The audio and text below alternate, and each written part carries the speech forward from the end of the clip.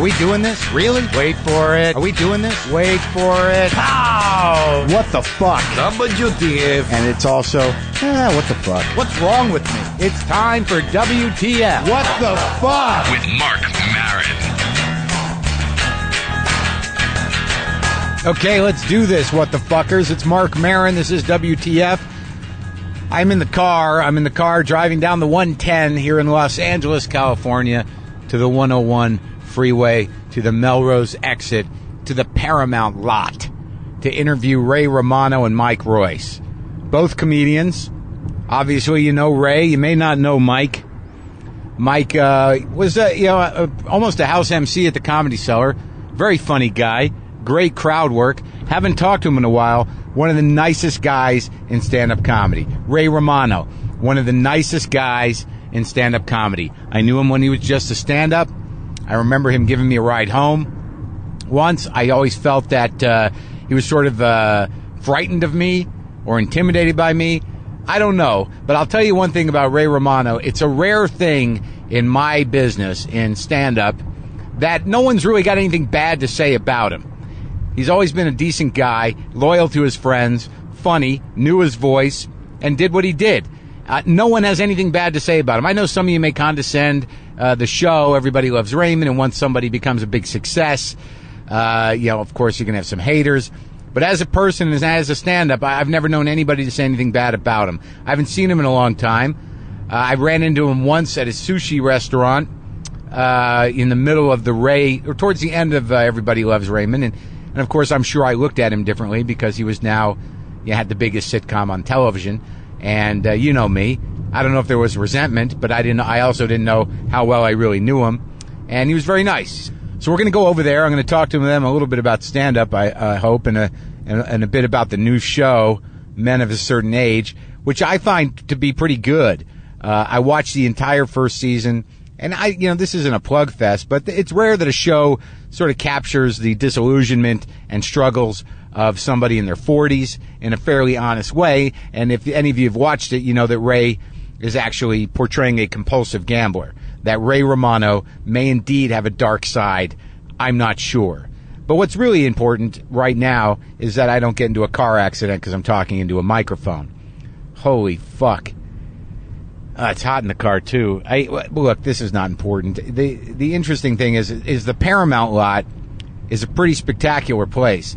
It's been there forever. It's got the big, beautiful gates. I think they actually used it in Sunset Boulevard and several other movies that I don't know offhand, but it's one of the few, old school, studio lots. They don't really exist that much anymore, and it's pretty exciting to go on there. I don't know. I think I'm going to be on the set or in their offices. I know they're shooting.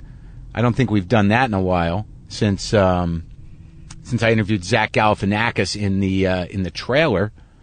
But I don't know. Maybe Scott Bakula will drop by. I'm going to open my window. It's a little. Maybe Scott Bakula will drop by, get him on the mics, or Andre Brogger. Is that how you pronounce it? Bronger? Is it Brogger? I think it's Brogger. He's fucking genius in this show. I think he was nominated for Emmy. God forbid I do my fucking research. Did he win an Emmy? Oh, man. I should know that. I think it was nominated. They'll correct me, right? I'm only human. I can't be expected to do research on my guests other than having known them when we all did comedy fucking 15 years ago. Look, you know what? Let's just check back at the gate. So, am I going, all right, so can I... Gate. The visitor's gate. The visitor's gate? You're going to the Wilder building. That's a map of the studio. We're right here. Yeah. You're going to make a U-turn. Yeah. You're going to make a right. 100 yards down, you're going to come in the main gate.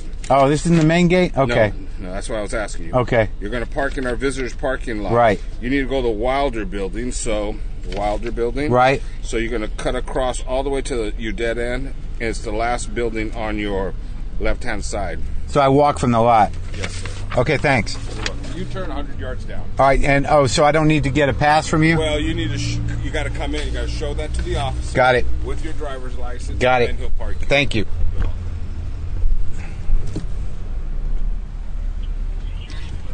Wasn't even the main gate. Oh well. I guess if I had a job on the Paramount lot, I would know that. 100 yards down. Oh, there's the Rowley Studios right across the street, which is where they did Mr. Show, if you're paying attention at home. From what I think so. I think that's where they did it. I'm a shitty tour guide. All right, so now we're going to the main gate. Oh, shit. Yeah. This is definitely the main gate. But I should be all set, right? All right. My stomach hurts. Guest permit. I'm a guest. So, that guy was pretty nice. There's like a little color printout of the Paramount lot. Paramount Pictures. Oh, my. They printed out my my pass, and it looks like a giant old-style movie ticket, and it says, Paramount Pictures welcomes Marc Maron. Please proceed to the Wilder 101. Oh, they are underneath a Viacom company. That kind of undercuts the movie romance of the whole thing. Guy on a motorcycle in front of me. Hold on. Hey, buddy. Do you need my ID? Where you know where to go? I kind of do. He sort of pointed it out. Back here, the Wilder building. And That's where you park. I park right in there. Take a walk. Straight back. Thanks a lot. Take a walk. All right. On the maps, do you ever notice that, like, on maps, it always looks a lot bigger? See, I was here when I was very young because a friend of mine had his mother worked here. And there's this huge wall that's just a sky. It's painted like a sky, and they use it as a movie set. I don't know if they use it anymore. Oh, yeah, they got valet parking here. They'll get shit every turn, won't they? Listen to me. When did I turn into an old Jew? Do I have to valet? Can I self-park? Yes, there's a few spaces at the back over there. So I'll go around that way? Yeah, go straight to your left. Thank you, sir. You're welcome. Am I driving? Can I go? There's a guy with no shirt on. Why is he... Oh, what is going on here? Studios are always interesting. Yeah, but there's this huge blank screen. Like, it's a huge screen. It's just a sky that I assume they use for motion pictures at times. I know I'm going to get lost in this fucking lot. I always get lost at this fucking lot. I've been here a few times, a few auditions back in the day when I had an audition. I know I just went on one, but I used to have an agent. I'd come walk around here. But it's like all the bungalows look the same. The way it's painted is exactly like the old days, as I imagine it. And every building, there are certain stretches of building that are clearly just used as sets. Like, they're the opening of television shows. You kind of recognize them from the back. Like, the back of this series of buildings is obviously a set. I don't know what that set would be, but again, not a great guide. And I'm a half hour early. So what the fuck do I do now?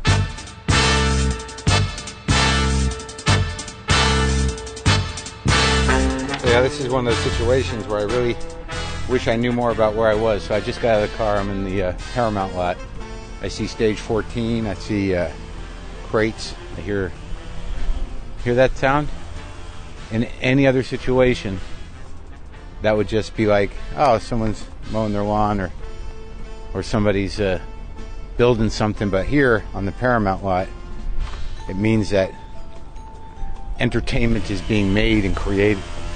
Oh wait, it's just it's a guy with a weed whacker actually trimming the landscaping. All right, so not always. So maybe I'm romanticizing a little bit. So that happens. It's show business.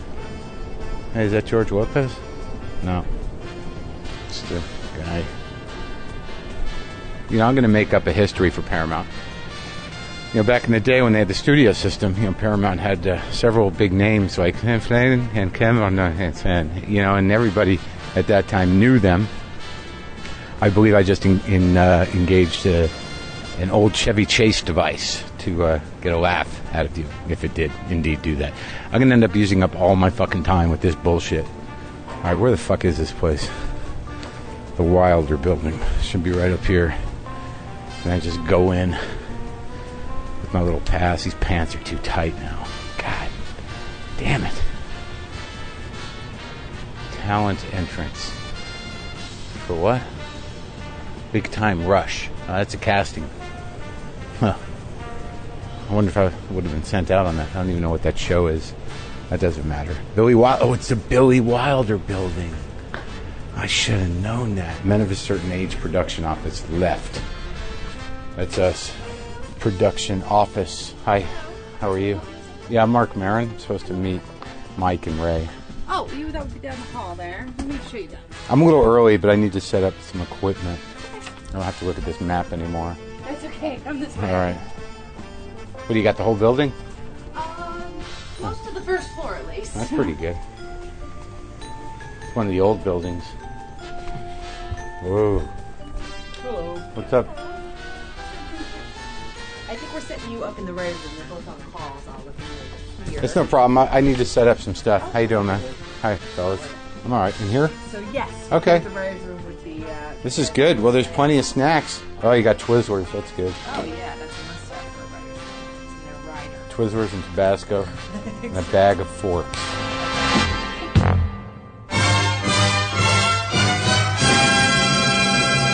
Ray Romano. Oh, boy. It's the guy from television. Wait, I got more hair than you? I don't know how that happened. Yeah. How are you, man? Good. I got my glasses to look smart, too. Nice to see you. Oh, man. I'm good. I'm Where do I great. go? Why don't you can sit over here. Oh, yeah? All right. Is it? Do I have to hold this? Just hold it up as close as possible. You remember those, right? Yeah, sure. Yeah. I'm used to the lavaliers now. Not anymore. Yeah, We're going old school, Ray. Yeah. This is like when you do a thing at the Writers Guild and you realize how little money the Writers Guild has. Yeah. And they're like, it's just the way I do it because I figure we all know how to hold these. Yeah, it brings us back to our roots. That's right. Yeah. I have to be honest with you guys. My guests are Mike Royce and Ray Romano. That I like the show. Thank you. And that's not easy for me to say because I won't lie about stuff like that. Yeah. But Mike good. sent me all of them, and I was in London. I was in England, and I was sitting on my bed. You kept me from masturbating for about a week in England well, then we've done our job. Yeah. I had all the shows, and I would sit at night in London watching them over and over again, and I found it very compelling. Oh, thanks. Thank you. But it was funny the way you said that. I have to be honest with you. It was funny the way I like the show, like as if this is going to come as a shock. Yeah.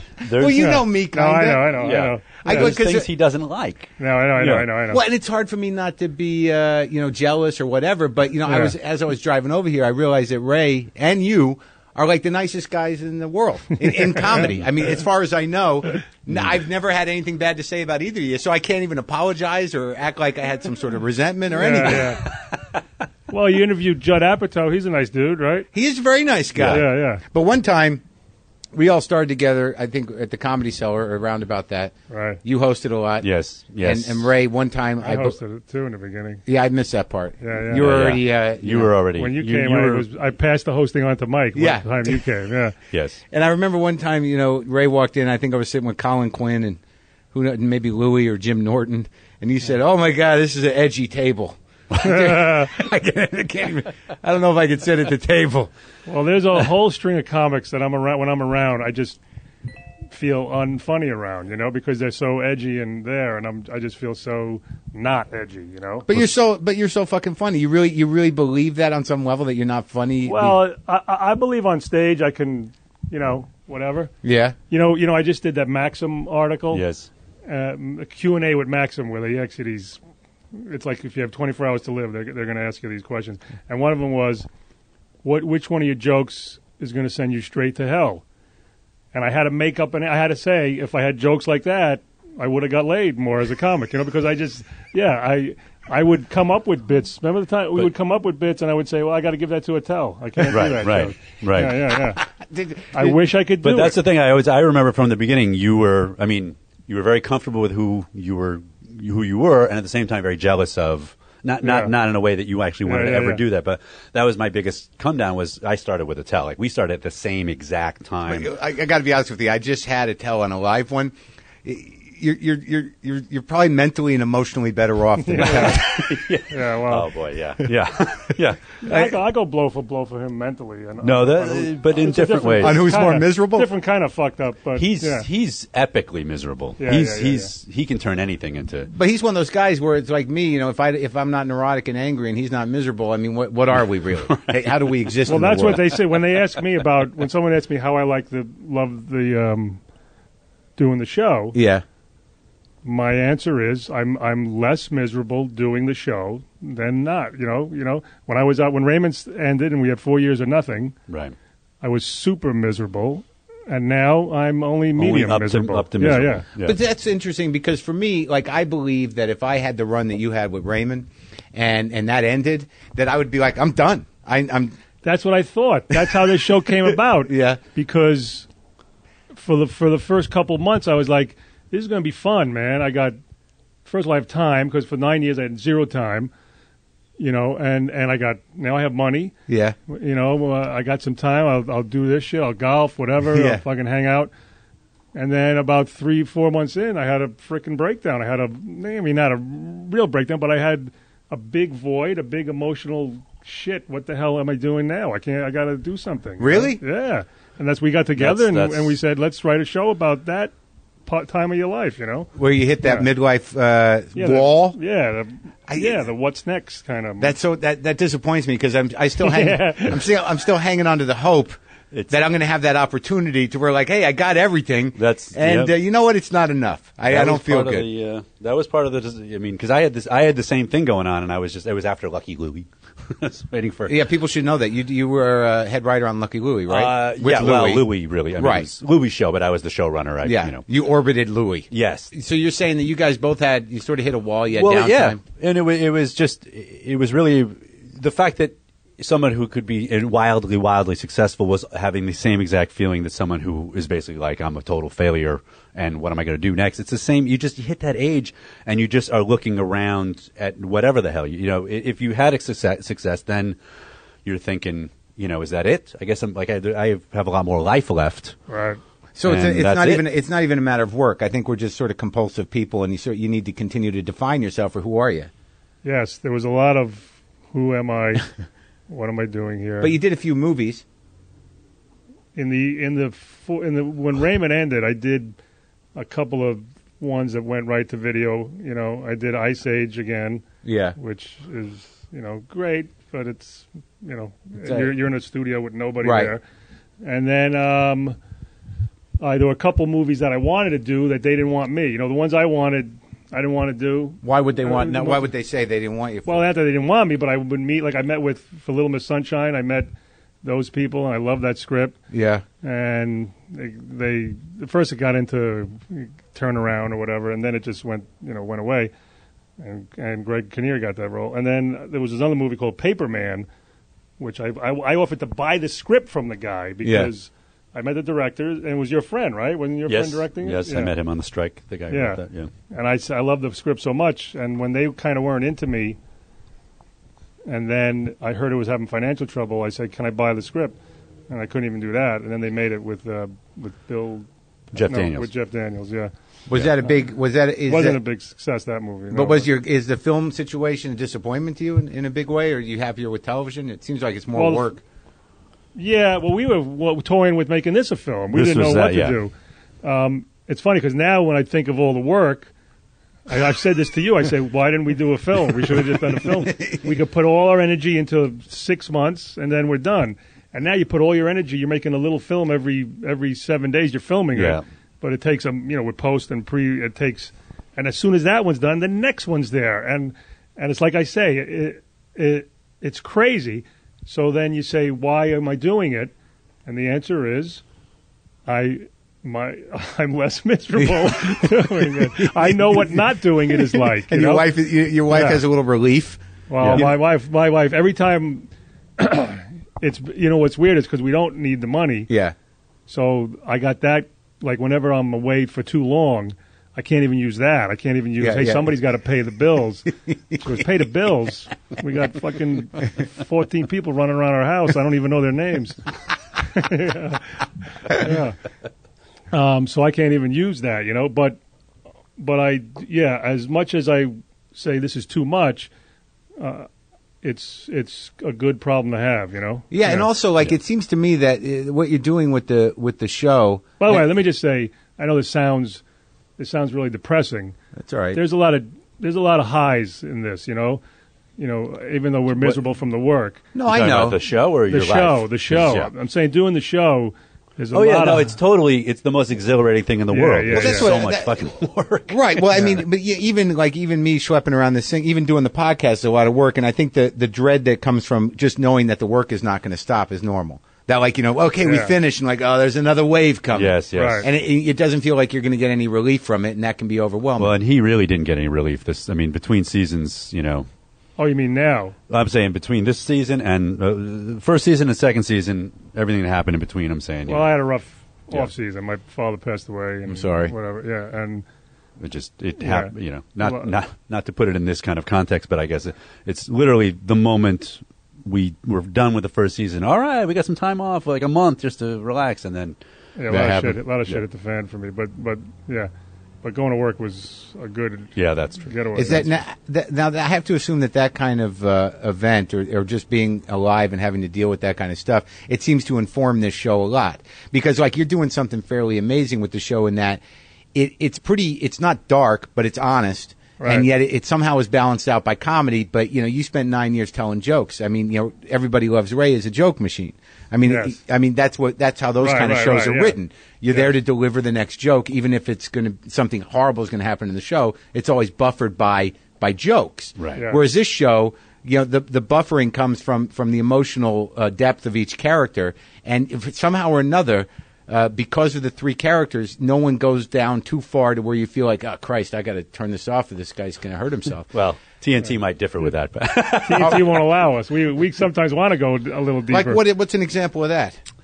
I think the pilot, for example, they were the really- pilot they thought was way too depressing, and actually the original pilot, whatever the original version of the pilot was, at first they told us we could do commercial free, so it would be like an hour, a full hour. So we ended up cutting about 10, 15 minutes out, and Yeah. first of all, it was a lot more possum stuff, which I'm not saying anybody wants that, but Yeah, we ran over a possum, and then I don't know if you remember, my character runs over a possum. Yeah. And we don't know if he's dead or alive, so I got to kill him just to. Right, I remember. Yeah, I've done that. but Yeah, just and then he runs yeah. into the woods, and then we go chase him in the woods because I don't even know if he's really dead. I got to go. The and obsessing we try to became kill him more- with a big rock, And they cut that out and they cut all upset, that and out. instead you go back with your bookie. At the end with of the Manfred show, Lodge. yeah, right. That was a very interesting choice. So that wasn't a bad choice, because then that's the moment where you realize, that Ray Romano, either whoever you picture him to be, which most people have an idea of who you are because of your show, Right. And now you've got you as this character, Right. that you've got a problem. And Yeah, you're right. What you right. know. You're right. That's What right. you know. And No, it didn't feel that's far right. fetched to me, but it was an interesting thing that there's a moment where you're like, he's fucking going back because you've got that thing. Yeah. And that sort of becomes amplified because your son starts to have it. Is that something you really Yeah. have? The obsessive gene? Yeah. Yeah, of course. Well, not the yeah. gene, the Well, you problem, right? I mean, to go Oh, back yeah. and see if a possum is dead, Yes. 12 hours yes, later. Yes. And I tell you, the true story was that. By the way, that story about the possum running over and it's still alive. Yeah. That was told to me by somebody else. Somebody ran him over. It's look, boom. Because they Had it- play dead. See, Right. I had one. I Yeah. ran one over in my driveway, and I thought he was going to be all right, and I went away for the evening. And then I came back, and I'm like, he's really committed. Yeah. He's not playing. What I did Yeah. once, I told you this story. I remember in New York when I was living in New York, and it was like 10 degrees out, and I drove past an old woman at a bus stop. And this was like about 10 o'clock at night, so the buses aren't coming frequently. This is in Queens. And she was an old woman, 10 degrees, maybe 15 degrees. And I'm driving somewhere, and I see her, and I think to myself, that woman could die tonight. At 15 degrees, she's 80-something years old. I go, on my conscience, I got to go back and make sure because whatever. So I go around the block, and I open my window as I drive by, and I just go, are you okay? And she's a little startled, like, well, who's this guy talking? Yeah. And she goes, what? What? And I go, are you okay? It's very cold out. You okay? And she goes, yeah. And she's, she doesn't know, creepy guy talking to her. Yeah. And I saw that I startled her. So I drove away. I go, all right. She said she was okay. And then I started thinking, I just startled her in 15-degree weather. Yeah, what if she's having if her heart's skipping beats? So I had to go around again and just make sure she calmed down. And I went around again, and she saw me go around again. So now I'm fucking stuck going around the block for all night And now you're frightening her. until the bus comes. And and for the rest of that week, she's hoping that you don't show up in front of her house. Yeah, but You I have that. I have that kind of crap. Yeah. And the thing, like the other thing about the show is because it seems like there's a couple of moments that really stand out to me as that I can't shake in my mind because I understand them and I thought they were very deep and true. The fact that you have the reluctant fact that your only friend ends up being your bookie. Yeah, is like coming from in the sense that you have this dark secret that Yes. having had a past with drugs, whatever your addiction is, that guy knows this dark secret, so he's going to be there no matter what. He's the keeper of secrets. There's a bond. There's a weird bond between me and him. Now, did you when you were talking about putting the show together? Because you guys just came out of this is really a co-created show. Yes. Now, did you have to decide? What your dark thing was going to be? I mean, could it have been porn? Could it have been drugs? Did you have to say, well, gambling, I think, is the most reasonable? Well, because I actually have a little history with gambling, so we always knew it was going to be gambling. Yeah. Oh, you do? Like what? Well, I mean, I now nothing, but back before I had money, I tried to lose money I didn't have. You know what I mean? Right, sure. Yeah, I got close to being bad. I mean, I was at one time, but I had no money to lose. Thank God, Right. Thank God I got a handle of it before I made money. But I went to GA. Really? For a little bit. Yeah. And so we knew that. And then on Raymond, we always wanted to do. Well, what you're going to see this year is this. Right. A coping mechanism. Yeah, I used to make mind bets, like to fill the gap of not being able to get the juice of gambling. I used to make mind bets where, like, if I'm watching a football game, I don't put any money down. But if I say, you know what, I would take the Jets with 7. Okay, if the Jets don't cover, I can't watch TV for the rest of the week. I would make little mind bets like that. But would you really keep to them? Yes, that's the bad part. Don't even. Yes, it became like a thing. With God, I would swear to God and all that. So we tried to do that on Raymond, but it got a little too twisted. We kind of just thought. It's too. It doesn't work if there's no gambling history Did you write behind on Raymond it. as well? Yeah. I didn't start out there, but towards the end. I was the last 6 of the 9. Yeah, And there was no way you could figure out within that structure how to do it. It just felt a little too dark, right? It was too dark or too goofy because if the character of Raymond had no gambling history, so then it just became a weird thing that guy was doing. You know, right. Well, let's talk about the characters in the sense that writing a character that was Everybody Loves Ray. The dimension of that character is limited just by nature of the format, right? I mean, you can only do so much. Yes. You can't even have a real conversation. On Raymond? Yeah, on Raymond. Well, sitcom we can have real. Yeah. We tried to make. Yes, you were in the genre you were in. You had to not do certain things and do certain things, but we tried to do it, keeping within that genre. We still hope we did it as real as possible. Right? Know? No, of course. It still got broad. You Yeah. know, it still got broad, and it still got because you had to. But we tried to make it grounded in somewhat of a reality. But the characters can't move from the situation. They have to stay in the situation. You have to just do stories within that situation. every week. Right. And if you don't, it's someone walking to a door saying this just happened. Right. Well, here you can be where it happened. Here you can. I mean, this is almost like we're treating this in a way, like a miniseries that just goes longer than a miniseries. I mean, this isn't going to be on for 10 seasons. We're not looking to make syndication money and all this kind of stuff. You can't be in a midlife crisis through, But you might. Well, I guess so, but I think that we're thinking, like the way we're approaching it is the pilot is sort of where they begin to have an awareness of like there's a problem in a way, or my life is not quite where I want it to be or whatever. And the end is sort of where they get through this phase in a way, and that can't be when they're, 70 or whatever. Well, you look at the character of Ray's father on the show, and looking at my father, there's no end to this shit. Right. Well, that's. I mean, it's not like it's going to get get better from here on. That's true. Yeah. That's no, true. we're not going to get cured of anything. Yeah. You just have to deal with it in more, And Andre did he get a Andre Braugher? Is that how you pronounce Brower. it? Brower. I don't know why I always screw that up. He got an Emmy nomination. He was nominated. Yeah. So that's a tremendous thing for the show. Yeah. I thought we were going to get shut out because it's too early. We're under the radar. Yeah, not very many episodes and stuff. But he's acting He's so like good. it's just interesting. It's like it's just a different role for him, and also that I think everybody's just as good as the next guy. But like that weird thing with his father, that every time, like to see him You know, Yeah. knowing his history as an actor. Yes. You know, it's sort of like, you know, eat his tongue, you know, and just eat his heart. Yes. Every Yeah. time his father steps into the thing, that's just the decision where you're thinking he's going to step out of it and stand up to him, but he's wired as the character not to be able to. Yeah, he's not the guy from Homicide. You remember? And he can't confront his father. Yeah. Even though his father's this buffoon. Yes. I mean, that's Yes. why it was such a weird choice when somebody pitched Andre Braugher, because we had pictured Wendell Pierce. I don't know if you know The Wire, the show The Wire. Yeah, sure. He was Which the, one? The Detective Bunk. Bunk, yeah. Yeah. He got a cigar. Oh, and, yeah. He's in I mean, everything. he's in how do you say it? Treme? Treme, yeah. Yeah. And we kind of wrote it. We wrote Think Wendell Pierce. And we met Wendell Pierce, and we thought he's the guy, the put-upon guy who's a little overweight and whatever. And then he met with us, and he loved it, but then Treme came. And so then they pitched Andre Braugher, and we thought, well, Andre Braugher is that aura that he has. Him taking command of the strong guy. And this guy, and he came and met with us, and, you know, he's such a great actor. We said, let's err on the side of going with the best actor. Yeah. And I think he embraced it because he didn't want to play the guy with the gun chasing. Yeah. He wanted to be the guy who was knocked down, you know. And and then the comedy, we were just wondering, you know, you don't think Andre Braugher when you think comedy. Here's a perfect example of I don't know, for us guys it might be funny.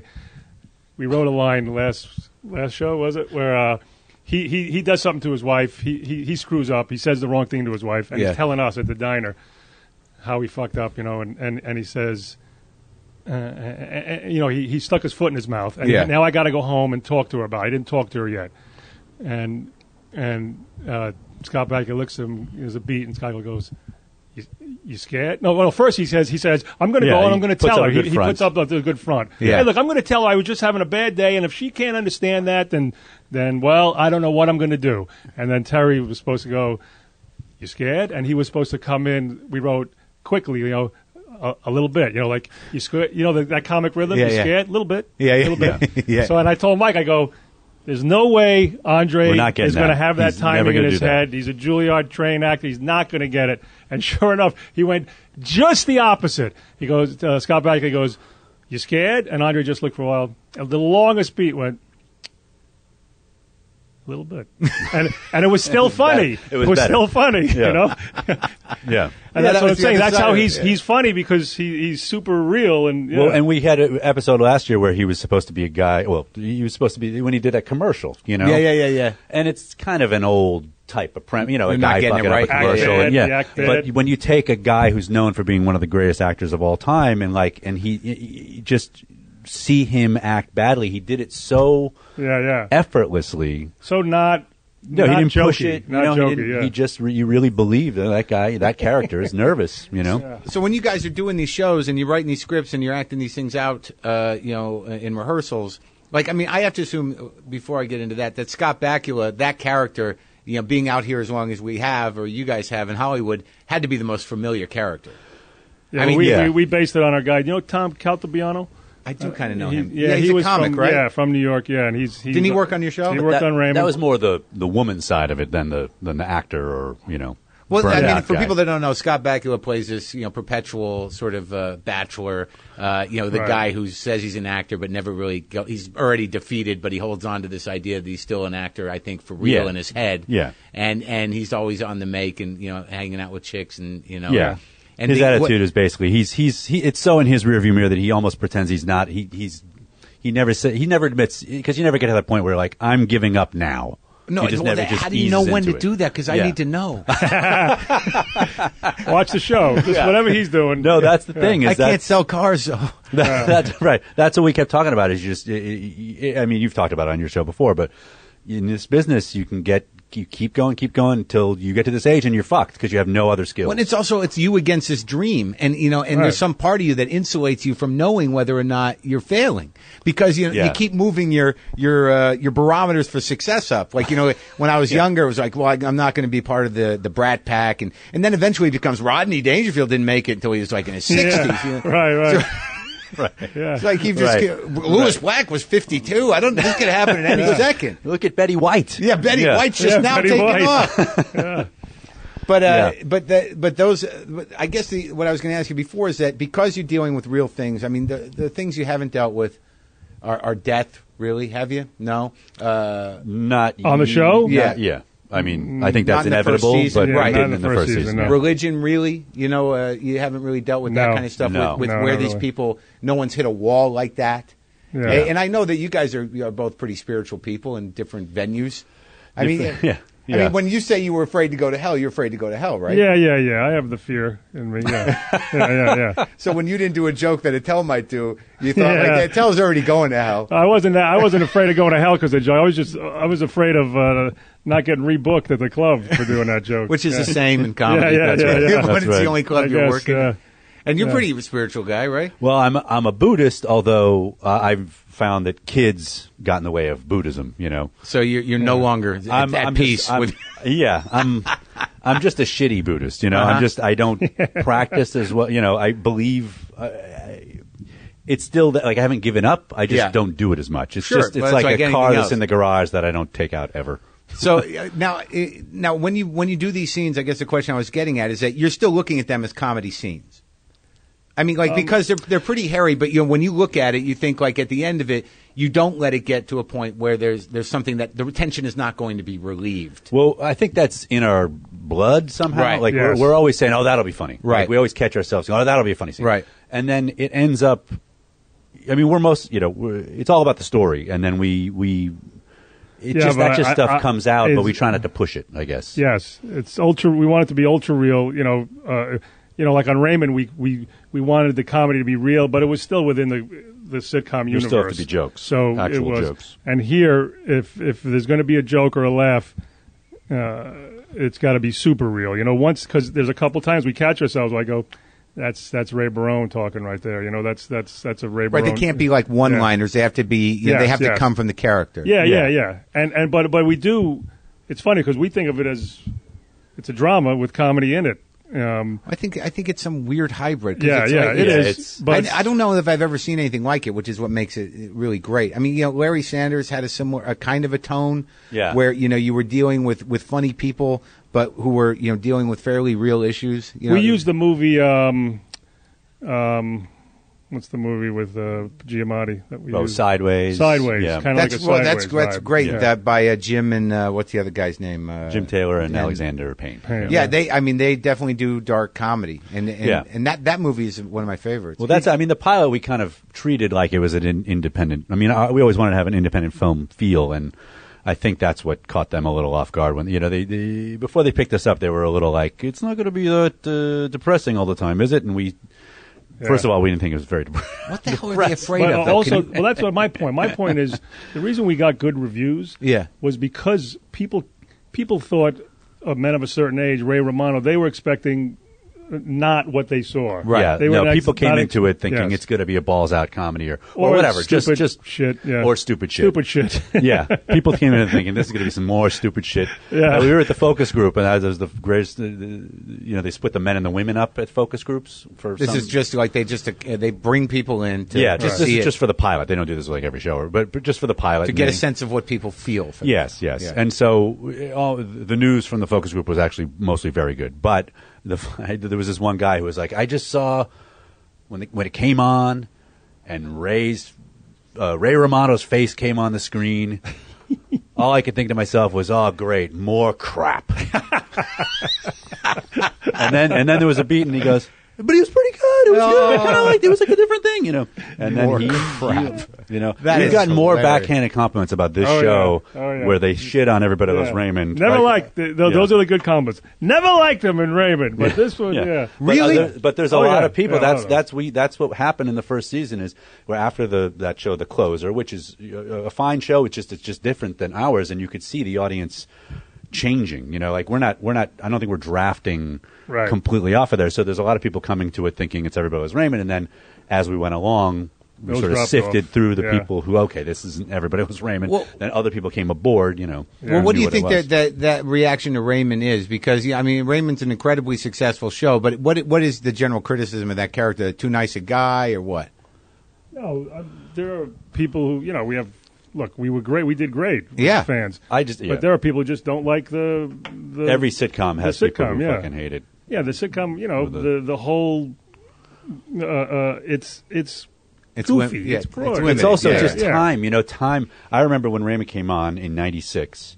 The whole thing was Seinfeld at that point. So then Raymond came on, and I mean, I knew you, but still, I was watching at home, and I was sitting there going, "This is actually kind of good. Like, this isn't just my friend doing a sitcom. It's calm, and it's first of all, they were one of the first sitcoms, and still one of the only sitcoms to just do one story. I mean, since like the 70s, and the 70s used to be that way. But they would just do one story beginning to end. There were no A, B, C, D stories, let's catch up with this guy over here. They just want, beginning to end. And the story was incredibly small, but you still wanted to see, okay, what happens next? What happens next? And it was also within the context of a sitcom, much more real. Right. And By so the way, critics, I'm very proud of the show. I don't want to feel like I'm I don't think the critics. I'm proud of what we did. Yeah. Very critically acclaimed when it started. Yeah, and I mean, and to the end. But it's just the nature of a sitcom because first couple of years it's the overlooked thing. Then suddenly people climb aboard and it's more popular. And I remember going to the Emmys and it was like, when is Raymond gonna? They're so overlooked, so overlooked. Then we actually won. And then the next year it was like, when are these old fucks going to get out of it? They're taking up space. Like, this is overrated. It just all that turns on a dime. And so much about a sitcom is driven by the ensemble. I mean, like if that was such a unit. I mean, the symbiotic relationship between all those characters. Yeah. I mean that more so than almost anything else. That if the characters work together on a sitcom and everybody digs them and they all work together perfectly, it doesn't happen that often. That happened. Yeah. Well, we got lucky casting. I mean, you got to get so lucky, like Brad Garrett. Brad Garrett wasn't on the page. That guy, that character wasn't. Yeah. Even when they pitched him, because it was based on my brother in real life, who's just this kind of low key 5'10". He's an ex-cop. Yeah, I met that guy once. I think you met my brother. Yeah, at the cellar really? once. Yeah. Yeah. He's a New York cop for 20 years, and then they pitched Brad Garrett, and I remember him. All I remember him from Star Search was this 6'8" big Jewish guy.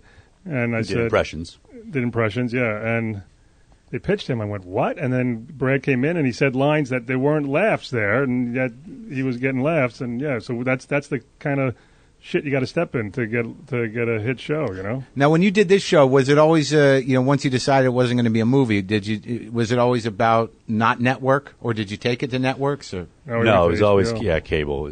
You took it to HBO? We were at HBO first, and we were there. And Chris Albrecht was moving it along, right? And then he had an incident, and that's what happened. Well, then it went the powers that be that came in. It was a messy situation, but I think the basic things. I think we got lost a little bit in the shuffle. Yeah, and also, I honestly, even when we were writing it, we're like, we want to be on HBO so we can just the guys can talk the way they want to talk. I want to say fuck. Want to say fuck. Yeah, that was real, And now you can't? I can't remember. That's the one word you really can't say, but they let us. But you don't need it, right? Come on, it's like the old guy. You don't need to talk. Yeah. We don't talk like that. Now it's down a notch because now there's certain people who are like, why do they have to say shit? And like, shit is so innocuous, it's hard for me to believe people still get offended. A lot of people. No, it's funny, though, with old people, because I remember one time I knew an old gangster who owned a sub shop in Albuquerque, New Mexico, where I grew up. I don't know what level of gangster he was, but his name was Vinny. And I thought he was the coolest guy in the world, so I'd hang out there when I was in high school. And I loved the movie Raging Bull. And I said, I loved that movie. Is that what it was like? And he looks at me and goes, no. And I go, what do you mean? He goes, we didn't talk like that in front of the women. That was his only criticism. Now, everything else could have been right on the money. The shooting and the killing. Yeah. But we didn't talk like that in front of the women. I think it's, also people coming from Everybody Loves Raymond, they just instantly thought, oh, they're saying words because they want to be cool. Like, they just instantly thought that's what we're doing. And it was so not. It's like, first of all, we don't think that's very cool. It's basic cable, so they're not maybe ready to sometimes hear that. Yeah. Now, when you act, I mean, I think you've gotten, good.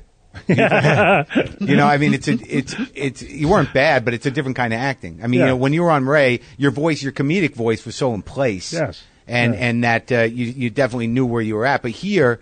When I at first, because that was my initial thought was like, how is he going to pull this off? But it's very natural that to assume that a guy who's got a gambling problem is going to be a degenerate is a misconception. Right. That I think the way that you handle it is very reasonable. And that moment where you choose to gamble for the new house, then that, I mean, that's fucking insane. And like like that moment with the woman. I'm like that. I mean, was that a difficult choice to make? Which on what woman? With the woman? The woman who you told, where you said, "I'm going to be honest. Yeah. I'm going to be honest." Yeah. Now, was there a choice that you were making on that? Like, is she going to stay, or you knew she was going to go? Does she come back? She's going to come back. She's back at some point. Yes, because we had such a cool thing going on, me and her. So we just got one glimpse of them connecting. That was. But good. the fact that she thought you were a good guy, and then you told her this choice, and that, like, in my reading of it, because it is like film, or I wouldn't put this much thought into it, was that guy that she in that moment said, this guy's in tremendous denial, and if he's willing to take that kind of risk, I don't want to be involved emotionally with this person. Yes. Yeah, that's exactly kind of it. Yeah, we didn't really get into the backstory of her that much, but there's something there that's scaring her away from him. You know? All that, and then informed by the fact that anybody who's in this age range, there's always a lot of you cut bait pretty quick, Right. Like somebody who's 45-year-old woman hangs around a little less than maybe a 25-year-old who's like, let me, But they got their own problems too. Yes, that's right. I mean, if they're 45 and they're not with somebody, either, they got dumped and it's a tragic story, or they're unbearable. Yeah. Yeah. Yes. I think we're exploring a little of that this season. Yeah. Well, to some extent, there's a little more women coming into this. And then the Bacula breakdown, I mean, was that something that you were familiar with? I mean, that moment where a guy realizes that he's lying to himself. And I think that happens, certainly with your character and with Bacula's character. I mean, I relate to this because I'm 47. I've been through 2 marriages. I got no kids. I work in my garage. I mean, this is a big day for me. I'm taking the equipment out.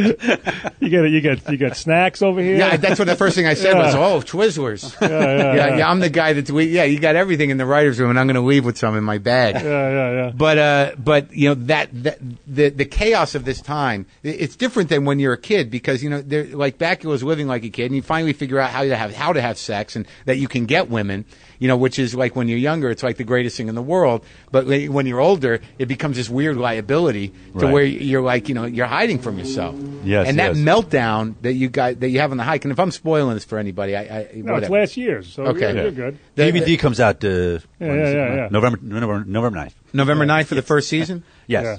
But when he has that meltdown, is that something you've experienced with people? Because I've had that meltdown several times. I had it 2 days ago.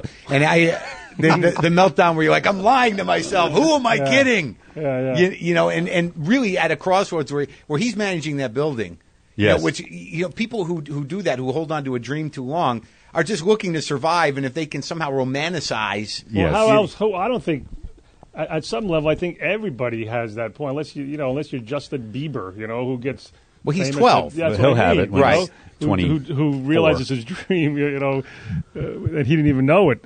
But I was in my 20s and I still had that. I remember doing stand up, and I was doing stand up 11 years, and that's when everybody was kind of getting scooped up for sitcoms and all that.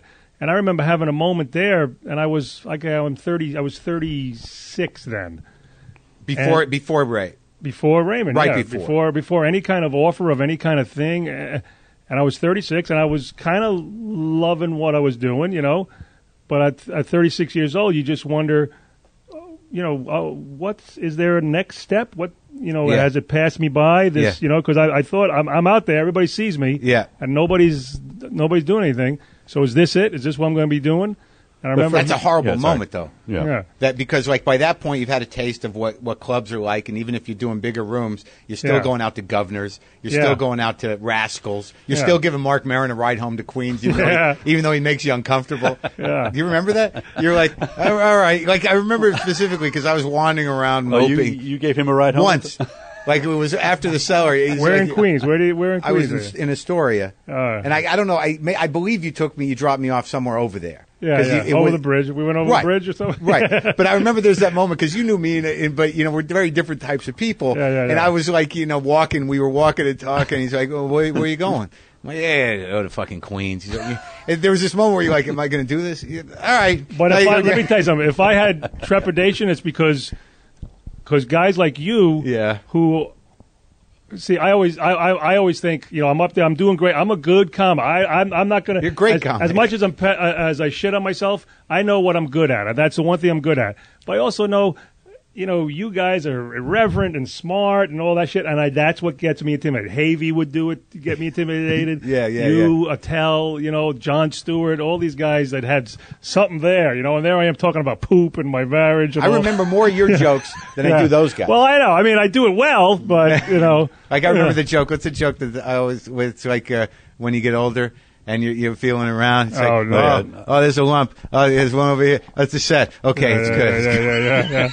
Yeah. Or in the shower. No time for that. Yeah. I remember. Oh, yeah, the fantasy bit.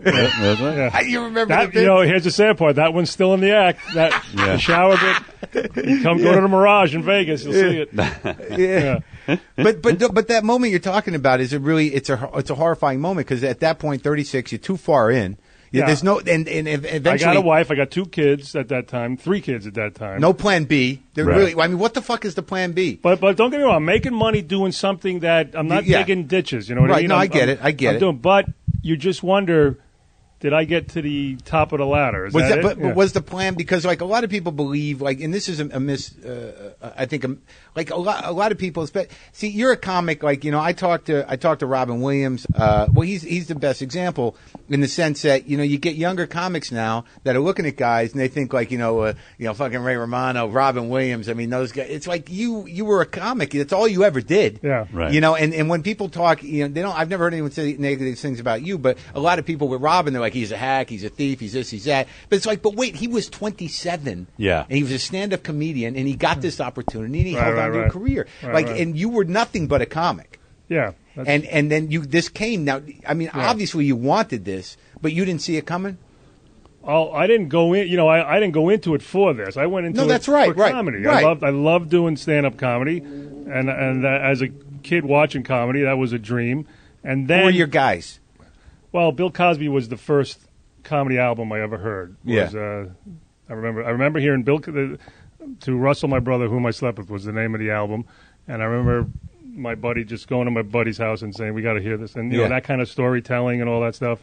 Isn't it great when the first time you listen to comedy records when you're a kid with the other person, because you just sit there looking at them like, you take credit for it because you showed them. Saw him, and then Steve Martin was around then, and Carlin and Robert Klein, but Cosby was the guy that really planted the seed in my head, I think, and then that's why I even at the Improv I recorded them all, and then I tried it, and then whatever I gave it up, I bombed. I don't know how your story was, but usually you do it, you do well. First night, the audition night, you do well. Yeah. You think this is easy, and then you bomb, and it scares the shit out of you. And I went away for 2 years. Yeah, I've maintained that level of inconsistency throughout my career. You're a purist. Yeah. But then, you went away for 2 years. You got scared. I did well the first night. How old were you? I was at the Improv. I was 23. The original Improv on 44th Street. Yes, on 44th. Audition night. Here's the story. You pick the name out of a hat. You go Sunday afternoon. You pick a name out of a hat, a number out of a hat. Yeah. If you get a number, there's 50 people. They give out 20 numbers.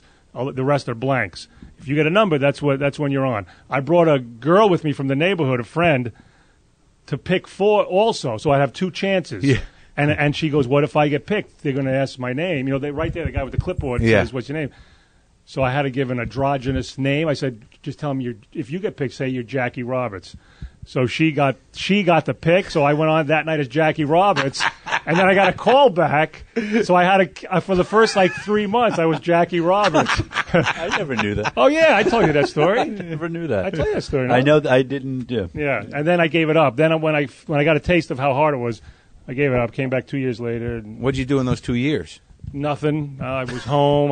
That's when my brother got married. Everybody left. I kind of crashed then. I had a kind of an emotional.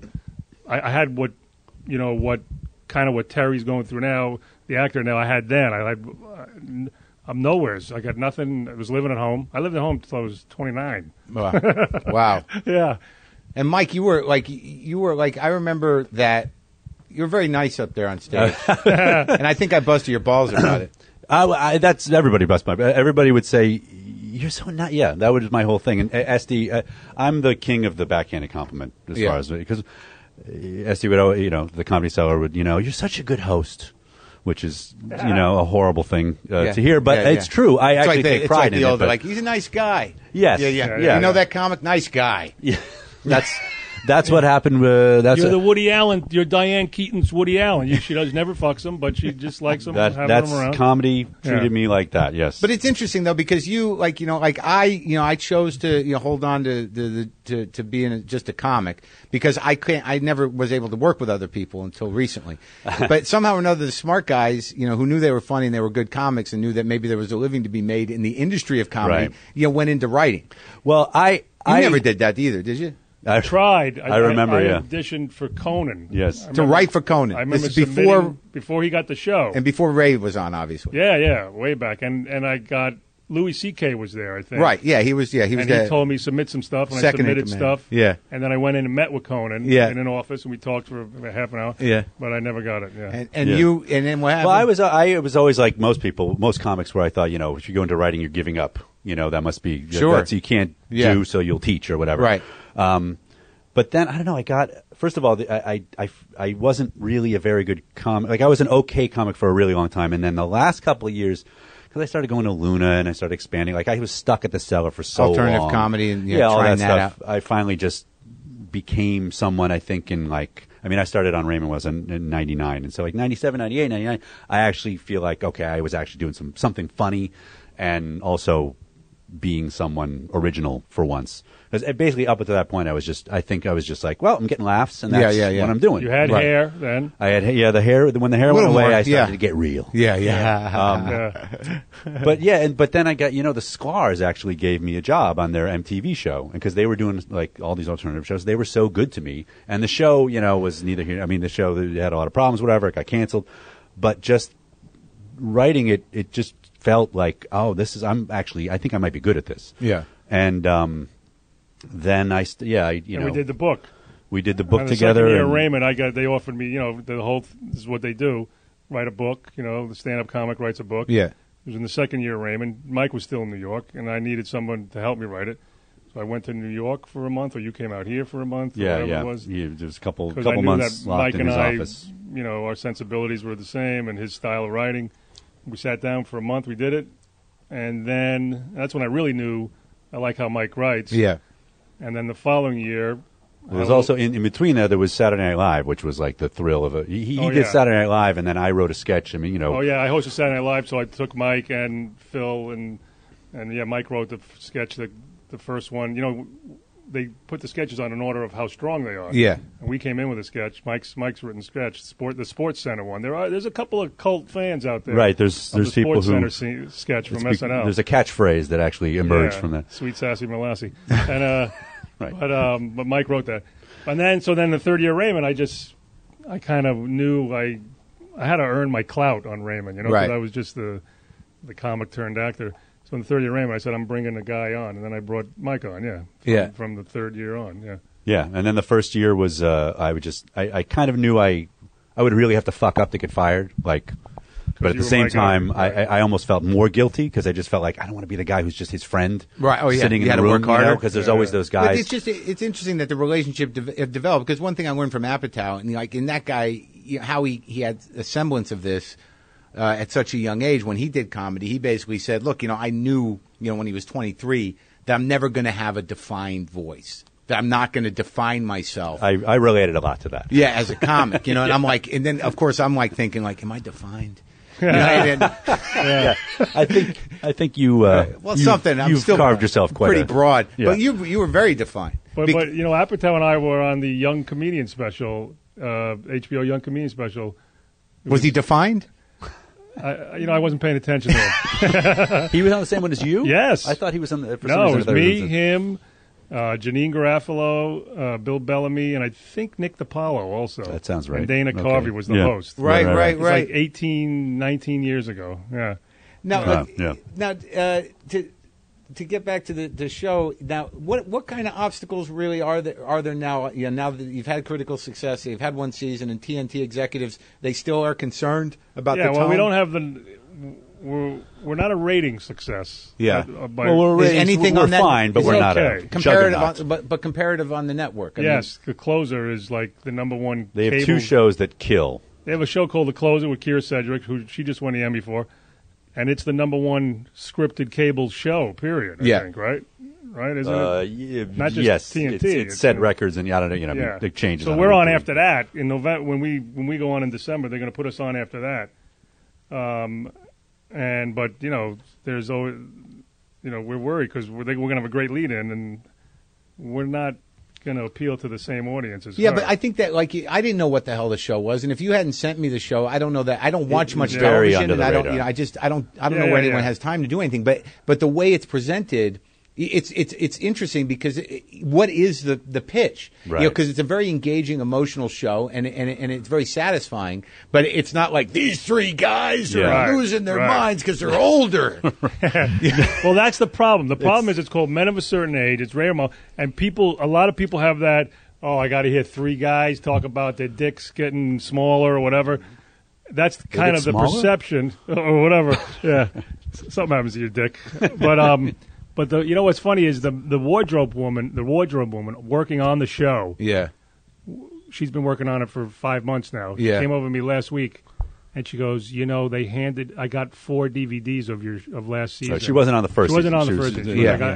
So she's been on the show now for 5 months. She goes, I've got 4 DVDs of your last season. I go, oh, good. She goes, yeah. This is a good show. She had never watched the show. Yeah. And she said... She's just putting clothes on these dicks, going whatever. Says, I you're guess on a that's show, job. you're too busy working, plus it's Men of a Certain Age. I didn't want to hear you guys' problems, but I watch it, and then I made my boyfriend watch it. Right, my housemate, because that's where I'm at. I'm 47. I have a housemate.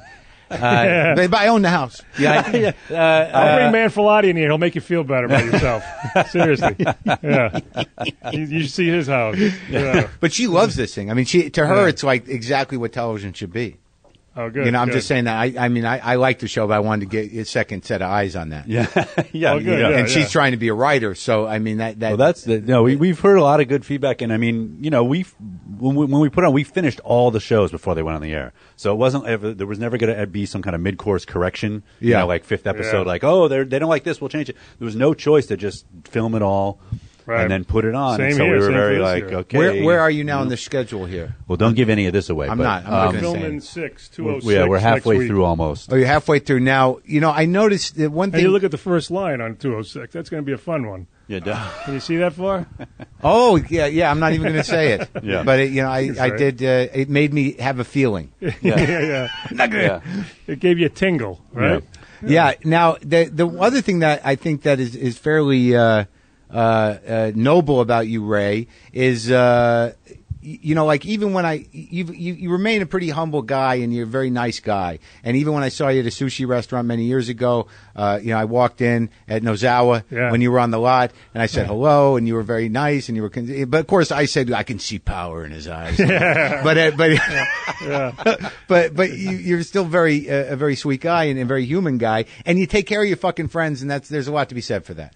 I mean, the fact that you and Manfrotati go way back, and he's a funny fucking guy, and it's he's the bookie on the show, right? And he's a great part for him, and and Kindler, and there are guys that you use, that you don't have to use. Right, a lot of guys are not good like that. They tell their friends like, I wish I could help you. And well, the problem is you can't help everybody. So that's there right. are still those guys out there, right? No matter how much you help. Well, that's what I was leading to. You got 6 more left. Yeah. If you have any angry 2-line parts for an intense Jew, an accountant, or a corrupt lawyer, anything, I'm looking at the board. Well, we have that one that says Buddy Holly gets mad. Yeah, that's you. Thank God for writing me in. That's very good. It's a thin story. We'll be honest with you, but you're aware of that. I mean, but in the sense that you and John. Well, we do that all the time now. It's like we kind of said, listen, I hate talking about money because I feel like a dick, but. Look, that's just the way it is. Financially, I don't need to do this show. So why am I doing it? Because the juice we get from just doing shit and creating stuff. Yeah. And I'm an actor, so I'm still even though I'm insecure as all shit. You're still a narcissist. Yeah. Still, Yep.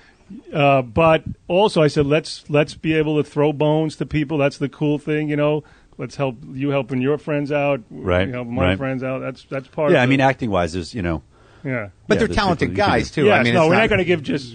right. The quality of the show is always first. Yes, they will never, ever give something, they'll fuck it up, but we'll do it anyway. Right. Look, we'll just have him on. He needs to get his insurance, and we'll cut the scene. No, but Manfrotati, we only put on because he was right for the part. Yeah. We fucked up because it ended up being fine, but we wrote the part. We named the guy Manfro before we cast John Manfrotati. Right. So we had him in mind. Yeah. But we also said, well, he's still got to audition, he's still got to read. God forbid he doesn't get the part of Manfro.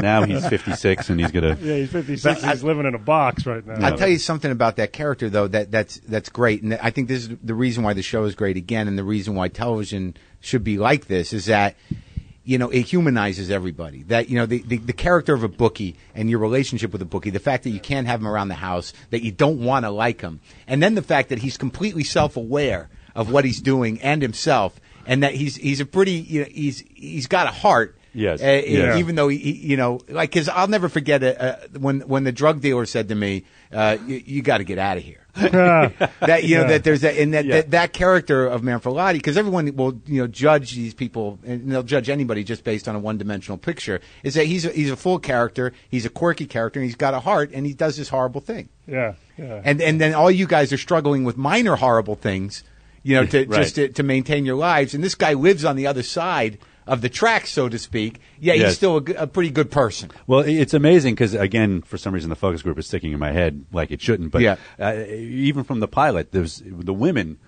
One of the women said, "I like that Manfro character," and I was kind of surprised to hear that. And she said, "I just feel like he wouldn't let Joe go too far."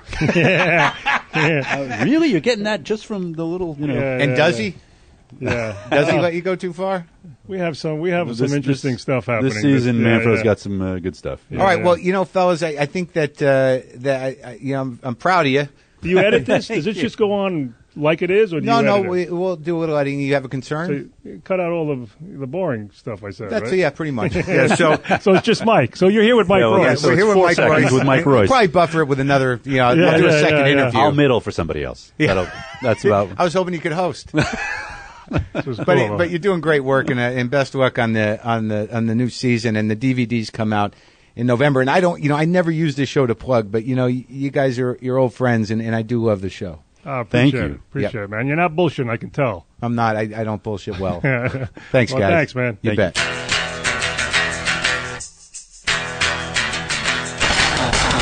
I had an amazing time talking to Ray and Mike, and I got to be honest with you, folks. Those two guys are two of the nicest guys I've ever met in show business. Honestly. Funny, nice guys. Ray is hilarious and sweet, and Mike has always been nothing but a gentleman, and I couldn't be happier for the success with this show. It is really a good show, and I watched every one of them. But that aside, thank you for listening. I hope you are, getting my emails. If you go to WTFpod.com, you can get on the email list. You can see where I'm playing. You can buy some merch. We've got a couple of new T-shirts there. You can go to WTFpodshop.com. We're going to have a new episode up soon with Dave Attell and some people. There's a few episodes up there for purchase now. Please donate to the show. We do run on your generosity. Go to punchlinemagazine.com for all of your up-to-date comedy news needs, and please check out standuprecords.com, my old record label, and Dan Schwissel over there does a great job. He's got a lot of great artists on that. Now, some upcoming club dates, if I could. Wednesday, October 15th, live WTF at the UCB Theater here in Los Angeles with the amazing Charles Fleischer, the voice of Roger Rabbit, one of the original Wizards of Weirdness in the comedy situation in modern times. Brendan Burns will be there. Erin Foley will also be there. She was in Almost Famous with me. And Jim Earl is going to join us as well. That'll be a great time. Now, the 20th of October, that's a Wednesday in New York City, at Comics, we're going to have a couple of really big shows. That's just a tease. Let me tell you about Texas. October 18th at the Parish in Austin. I will be there with a live What the Fuck crew. Come down. October 19th at Trees in Dallas. Another live What the Fuck performance. Please, if you can, come down. Now, October 20th, 2 live WTF shows in New York City at Comics. Show number 1, 7:30, Sam Cedar, Kristen Shaw, John Glazer, and perhaps John Benjamin. That's right. That's a hell of a show. 9:30, Mike DiStefano, Rich Voss, Bonnie McFarlane, Dan St. Germain, and hold on to your seats, Louis Black will be at the 9:30 show on October 20th at Comics in New York. Thank you so much for listening. I really do appreciate it. And also, I love doing this. I fucking love doing this.